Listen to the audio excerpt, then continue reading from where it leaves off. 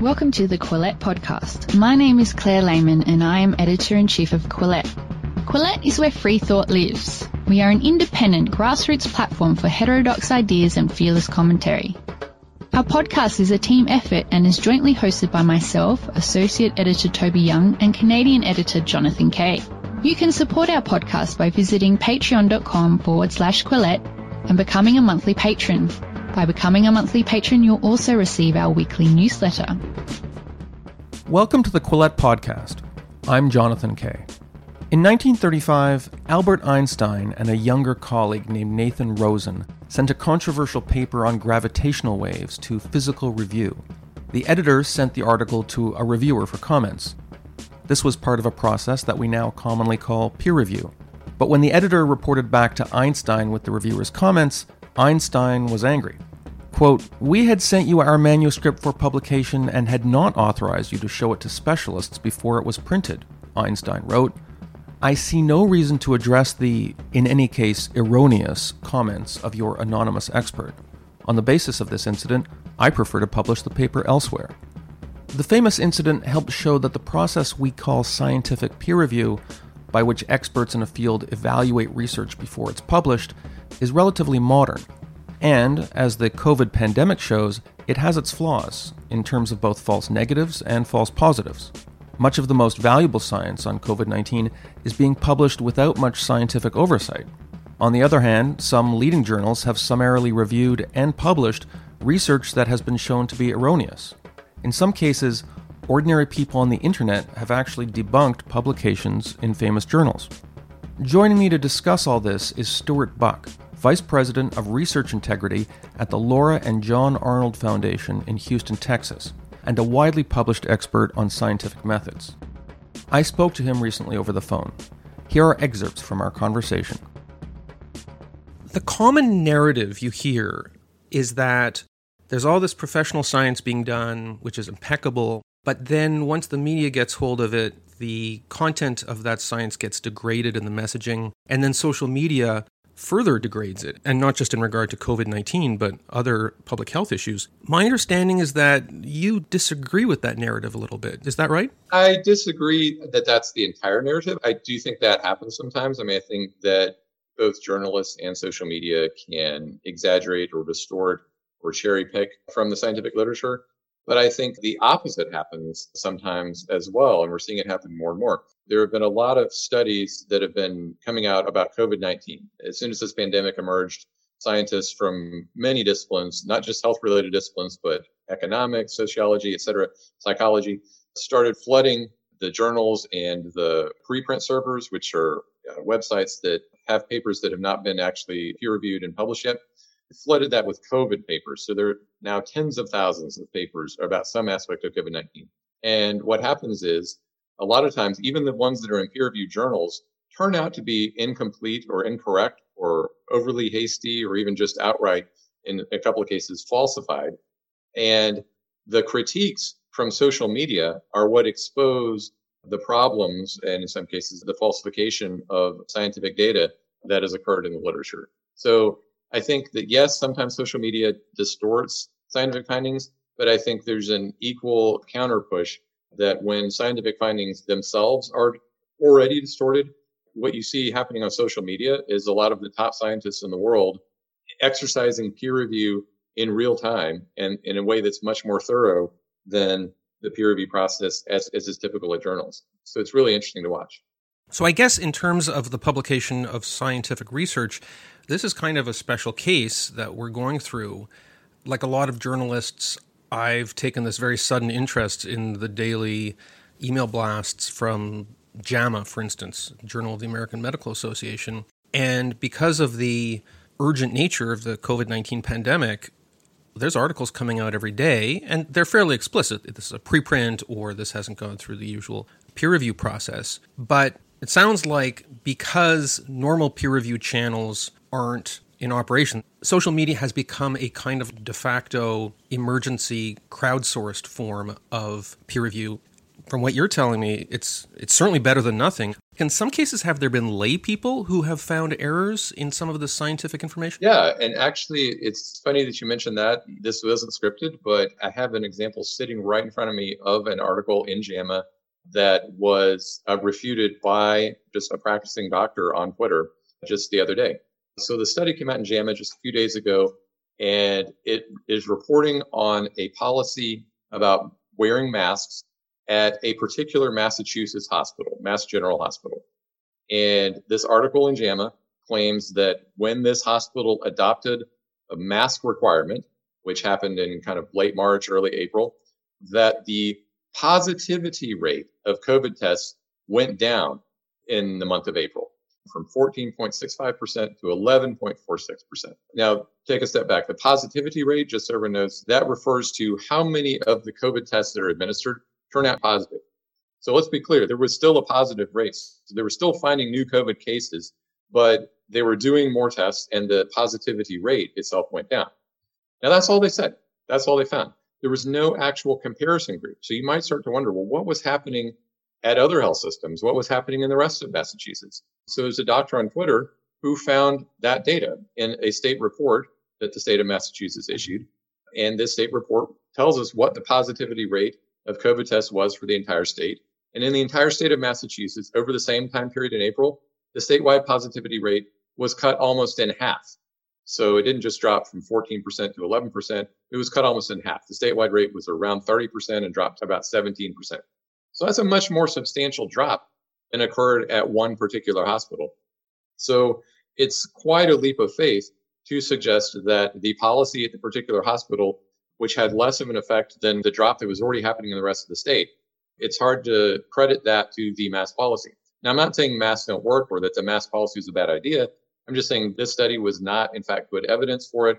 It was published in JAMA, and then what seems to be a practicing doctor on Twitter noticed this and thought this didn't make sense. The rate was dropping everywhere, so why are we singling out this one hospital? So you're seeing that happen with a lot of studies. It comes out in the literature, and then immediately people who may know more than the journal editors, because people on Twitter come from all kinds of backgrounds and specialties, and they can critique the finding or bring in extra data that they happen to know about in a way that the journal editors often are not prepared to do. Do you think there will be any long-term reconsideration of the formal peer review processes that now exist in journals? I'm not saying replace those processes, but my understanding is that a lot of peer review processes function now kind of the way they did 40 years ago or 50 years ago, where you have a group of experts in the field and they pass judgment on an article because they're experts. But is there value in having a parallel track where you say, hey, it doesn't matter if you're an expert, if you can spot basic methodological errors in this, let us know about it? You know, I do think the concept of peer review is possibly in for some reconsideration. It's in fact a relatively recent innovation. So a lot of the famous scientific discoveries of the past were not subject to peer review. There's a funny letter I saw by Albert Einstein once where one of his early papers, I think on relativity, was sent out for peer review. And he wrote this indignant letter to the journal, basically saying, how dare you subject my work to someone else's review? The way peer review happens is oftentimes the journal editor happens upon 3 or so people who are specialists in the field. Sometimes they're people who may have been kind of recommended by the person who submitted the article, either directly or indirectly, because people know that if you cite a particular other scholar a number of times, that person's name is signaled as an expert who might be able to peer review the article. So there are different ways of gaming the peer review process. But ultimately, the peer reviewers, they read the text of the article. They don't go back and re-examine the data. Oftentimes, the data isn't even available for them to do that. They don't examine the computer code that people write to analyze data. Basically, they just look at the surface of the article and say, does this sound plausible? Overall, I think being able to subject a piece to the widespread criticism of dozens or sometimes hundreds of experts from many different fields, including statistics. There are a lot of medical journal articles that have statistical errors in them, and medical journals may not know to rely on statisticians for peer review. So then when statisticians on Twitter get a hold of a medical journal article that has statistical errors in it, then they go to town tearing it apart and explaining all the ways in which the statistical errors crept in. That to me is ultimately more of a pressure test and more of a trial by fire for those articles than the peer review process was. Part of it comes down to timing. The velocity of science is so fast now. COVID-19 was discovered in the last days of 2019, and within a few weeks, the scientists already sequenced it. And within a few weeks after that, the effort to get a vaccine began almost immediately in many different countries. The peer review process, can it ever be expedited in a way that keeps up with this sort of thing? That's a good question. I'm a little dubious of it. I mean, just anecdotally, what you often hear from journal editors is that it's hard enough to find people to do peer review in a formal sense at all, because any journal editor may have a limited set of contacts. They're not reaching out to every scientist in the world or every scientist on Twitter. So oftentimes they might spend weeks or months trying to get someone to peer review an article. And even when they do, there's no guarantee that that peer review, even if conducted on a basis that's not expedited, that's not rushed, there's no guarantee that that will catch all the errors. And there's a well-known experiment that the British Medical Journal, or BMJ, did in the mid-2000s. They published the results in 2008. They introduced 9 major errors into manuscripts and then sent the manuscripts out to over 600 peer reviewers. What they found was that the peer reviewers, on average, uncovered about 3 of the 9 major errors. Actually, the average was 2.58. So that's not good news. If you think peer review is going to catch major obvious errors, there's an experiment that shows that out of 9 major errors, they found about 2.5. Established scientific publication protocols, they already introduce all kinds of biases. Like scientists who get results they don't want, they might choose just not to publish it. Would you say that there are biases, and perhaps serious biases, that distort the path of science embedded into the legitimate protocols that scientists are expected to follow? Absolutely. I think it goes back to human nature in a way. I think we as humans are all biased towards positive and exciting results. And that's quite understandable. I mean, it's more exciting when a publication comes out and says, here's a possible cure for cancer, as opposed to a publication that says, well, we tried a possible cure for cancer and found nothing. It doesn't work. And I think that just pervades our thinking, and it becomes a source of bias because the true scientific record should include all the false leads, all the ideas that didn't pan out. So take drugs as an example, drugs to treat disease. The fact that companies or doctors try a particular drug and find it doesn't work, that's valuable knowledge because that prevents other people from chasing after the same drug in the hopes that it will work. It's valuable for us to know what doesn't work. And there have been many documented cases of what's called publication bias towards positive results. So there's one famous study that reviewed something like 74 clinical trials on antidepressants that the FDA had reviewed. Exactly half of them, 37 of the trials, the FDA said indeed had positive results. The antidepressant worked. And every single one of those trials, except for one, was published. So 36 out of 37 of those positive results got published in the medical literature. The other 37 trials were viewed as having negative or null results, with only 3 exceptions. All of those were either unpublished or were published in a way that was somehow spun into a positive outcome. That's even worse. So basically, the summary of the article is that if you looked at the published literature, it looks like 94% of the trials on these antidepressants were positive. But by contrast, the FDA that saw all the trials thought only half of them were positive. And now, a brief commercial message. Since you're a Quillette podcast subscriber, I'm guessing you get automated software suggestions about other podcasts you might like. Well, here's a human suggestion from me. The Jordan Harbinger Show, which you can find through jordanharbinger.com or at Apple, Spotify, or wherever you listen to podcasts. Jordan's podcast is famous. Apple named it one of its best podcasts in 2018, and one reason is that Jordan Harbinger himself is such an interesting guy. Like me, he was a lawyer before he got into media, but very much unlike me, he lived an amazing life as a world traveler, getting kidnapped in Mexico and then again in Serbia, and he also ran a tour company that took travelers to North Korea. A few recent episodes I've listened to feature Harbinger interviewing an astronaut, a former Islamist, and a guy who was investigated by the FBI because he was informed on by his mentally ill father. If that's not worth checking out, I'm not sure what is. Just search for The Jordan Harbinger Show. That's Harb as in boy, IN as in Nancy, GER. And now, back to our Quillette podcast. To take an example, if you're excited to report results, you say, so the results we got are statistically significant in the sense that if this were a purely random phenomenon, it would only manifest itself in this kind of result 1 out of 20 times. That's meaningful. It becomes less meaningful if there are 20 people around the country doing experiments. Predictably, one of them is going to hit the bonanza and get that outlier, publish, and then someone tries to replicate it and has a 95% chance of not being able to replicate it. The only way to account for that kind of thing statistically is to diarize their experiments, including those they don't publish, and somehow include those in the baseline. Well, that's the solution that they've come to in the world of medicine and clinical trials. So clinical trials that are either funded by the U.S. federal agency that funds billions of dollars of medical research each year, or trials that are submitted to the FDA here for entry into the U.S. market, those trials have to be registered in advance on a website called clinicaltrials.gov. It was established about 20 years ago. By federal law in the United States, as of 2007, those trials have to be registered on that website in advance. And then within a year after the trial is over, whoever did the trial has to come back to that website and say what the results were. Now, the compliance is imperfect. There have been people who have documented that.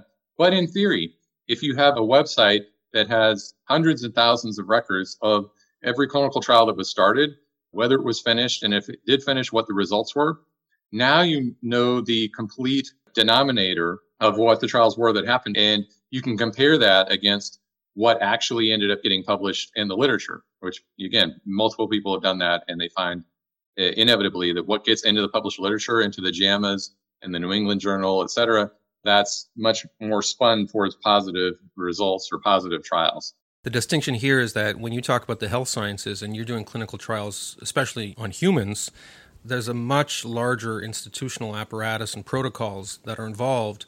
When I was working in the engineering sciences, many of our experiments didn't involve people. We were experimenting on objects or even doing experiments at the microscopic level. So there's just much less of an institutional infrastructure there for getting permissions and clearing ethical hurdles. Before I let you go, I want to ask you about this weird subplot in terms of COVID-19 health science involving politically controversial drugs. Hydrochloroquine, I think, is that how you pronounce it? Hydroxychloroquine. This is a subplot that I think would have been difficult to predict before the pandemic. It became this issue that one's belief in the efficacy of these drugs became tied in with one's political beliefs about politics. In a strange twist, some of the studies debunking the efficacy of these drugs, I think at least one of those studies was retracted. It seems like this controversy, certainly it's made American politics look bad because you've had misinformation spread thanks to political factors, but it also seems to have tarnished at least some scientists who maybe they were making good faith efforts to correct the record. What are the lessons we've learned from the dispute about those drugs? You're right. It has been overly politicized. It's like a comedy of errors from my perspective. I mean, I would say the politicization started when I think there were reports on Fox News, and then Trump saw it and heard that hydroxychloroquine might work and started basically advertising for it in his press conferences. And he would say things like, well, I'm not a doctor, but go ahead and try it. What can it hurt? So then that created a political reaction against the drug. And you're referring to an article that was published in Lancet, one of the top medical journals in the world, that ended up being retracted because there was this company called Surgisphere, Surgisphere, that had purported to provide the data for this study and had purported to collect data from hundreds of hospitals around the world. But journalists started looking into it, and they found that Surgispheres only had a handful of employees, including a science fiction writer and an adult model. I didn't know that. Even after the study was published, the Get in Touch link on Surgisphere's homepage went to a WordPress template for a cryptocurrency website. So it quickly became apparent that it seemed impossible. This company that barely had any employees and had never done anything in medicine before had somehow aggregated data or even agreed to get data from hundreds of hospitals around the world, including ones in developing countries, and that somehow reconciled all the different coding systems, and so forth, all in time to publish. It just seemed literally impossible. It would be impossible for a large pharmaceutical company to do this in the amount of time that it was claimed. So it quickly became apparent that the data was just somehow completely falsified, and they retracted it. And I think there were other journals that had published data purportedly from this company that were embarrassed and retracted those articles as well. In the meantime, I think there have been a few randomized trials that have gone on regarding hydroxychloroquine. And those have, I would say overwhelmingly, the ones that I've seen have come to fairly null results. So far, there was a trial sponsored by the NIH that was stopped early for futility, which is a common practice in clinical trials when they get to a certain point, say they're halfway through and they say, okay, there's zero evidence that the drug is working, so we're going to go ahead and stop because it's not ethical to keep randomizing people to something that doesn't help. So ultimately, I think we'll know all the results of the clinical trials. But in the meantime, it's just been almost comical to see the exaggerations and sometimes outright fraud on both sides of that issue. It's both alarming but comical as well. To circle back to a point that we started out with, much as the misinformation is regrettable and might have had serious health consequences, you still did see social media and the lay media have a role in debunking some of the false claims. Oh yeah, that Surgisphere case, that was a case where the peer-reviewed medical journal with all the prestige behind it absolutely failed. And it was critics on social media who immediately found out that this is impossible, that this company could have collected the data that it claims to have done. Yeah, it's a great example. If you are not a medical specialist and you don't have time to go to JAMA and Lancet every day, are there sites that you recommend as really comprehensive and highly reputable clearinghouses for health information, and not just how to put on a mask and stuff like that, but issues like pandemics and other pressing public health issues? There's a great website that I would recommend. The name of it is COVID Explained. And the website is actually explaincovid.org. And it's a team of researchers at Brown University and Harvard Medical School who do a pretty good and thorough job of reviewing the literature on any number of issues, including lots of practical issues like, what do you do about childcare? What do I do about visiting my grandparents? And so forth, all related to COVID in some way. And that's a great place that a lay reader could go to find what's the latest consensus of experts after all is said and done, after all the critics and all the retractions, et cetera, what's actually left standing as good advice and good science. I think that's a great website. And presumably it includes information from the WHO, but is not beholden to the WHO, because I've heard the WHO has been critiqued in some regards. Yeah, the WHO early on claimed that wearing masks was a bad idea. So there are a number of institutions that have made mistakes along the way. Well, Stuart Buck, thank you so much for being on the Quillette podcast, and stay healthy. Thank you. If you would like to support Quillette, please consider becoming a patron. Head to our Patreon page. That's patreon.com/Quillette. If you haven't already, follow us on social media. We're on Twitter, Facebook, and Instagram. Do you like what you're hearing? Perhaps you would like to read more about the issues in today's discussion. Head to Quillette.com where you will find more content.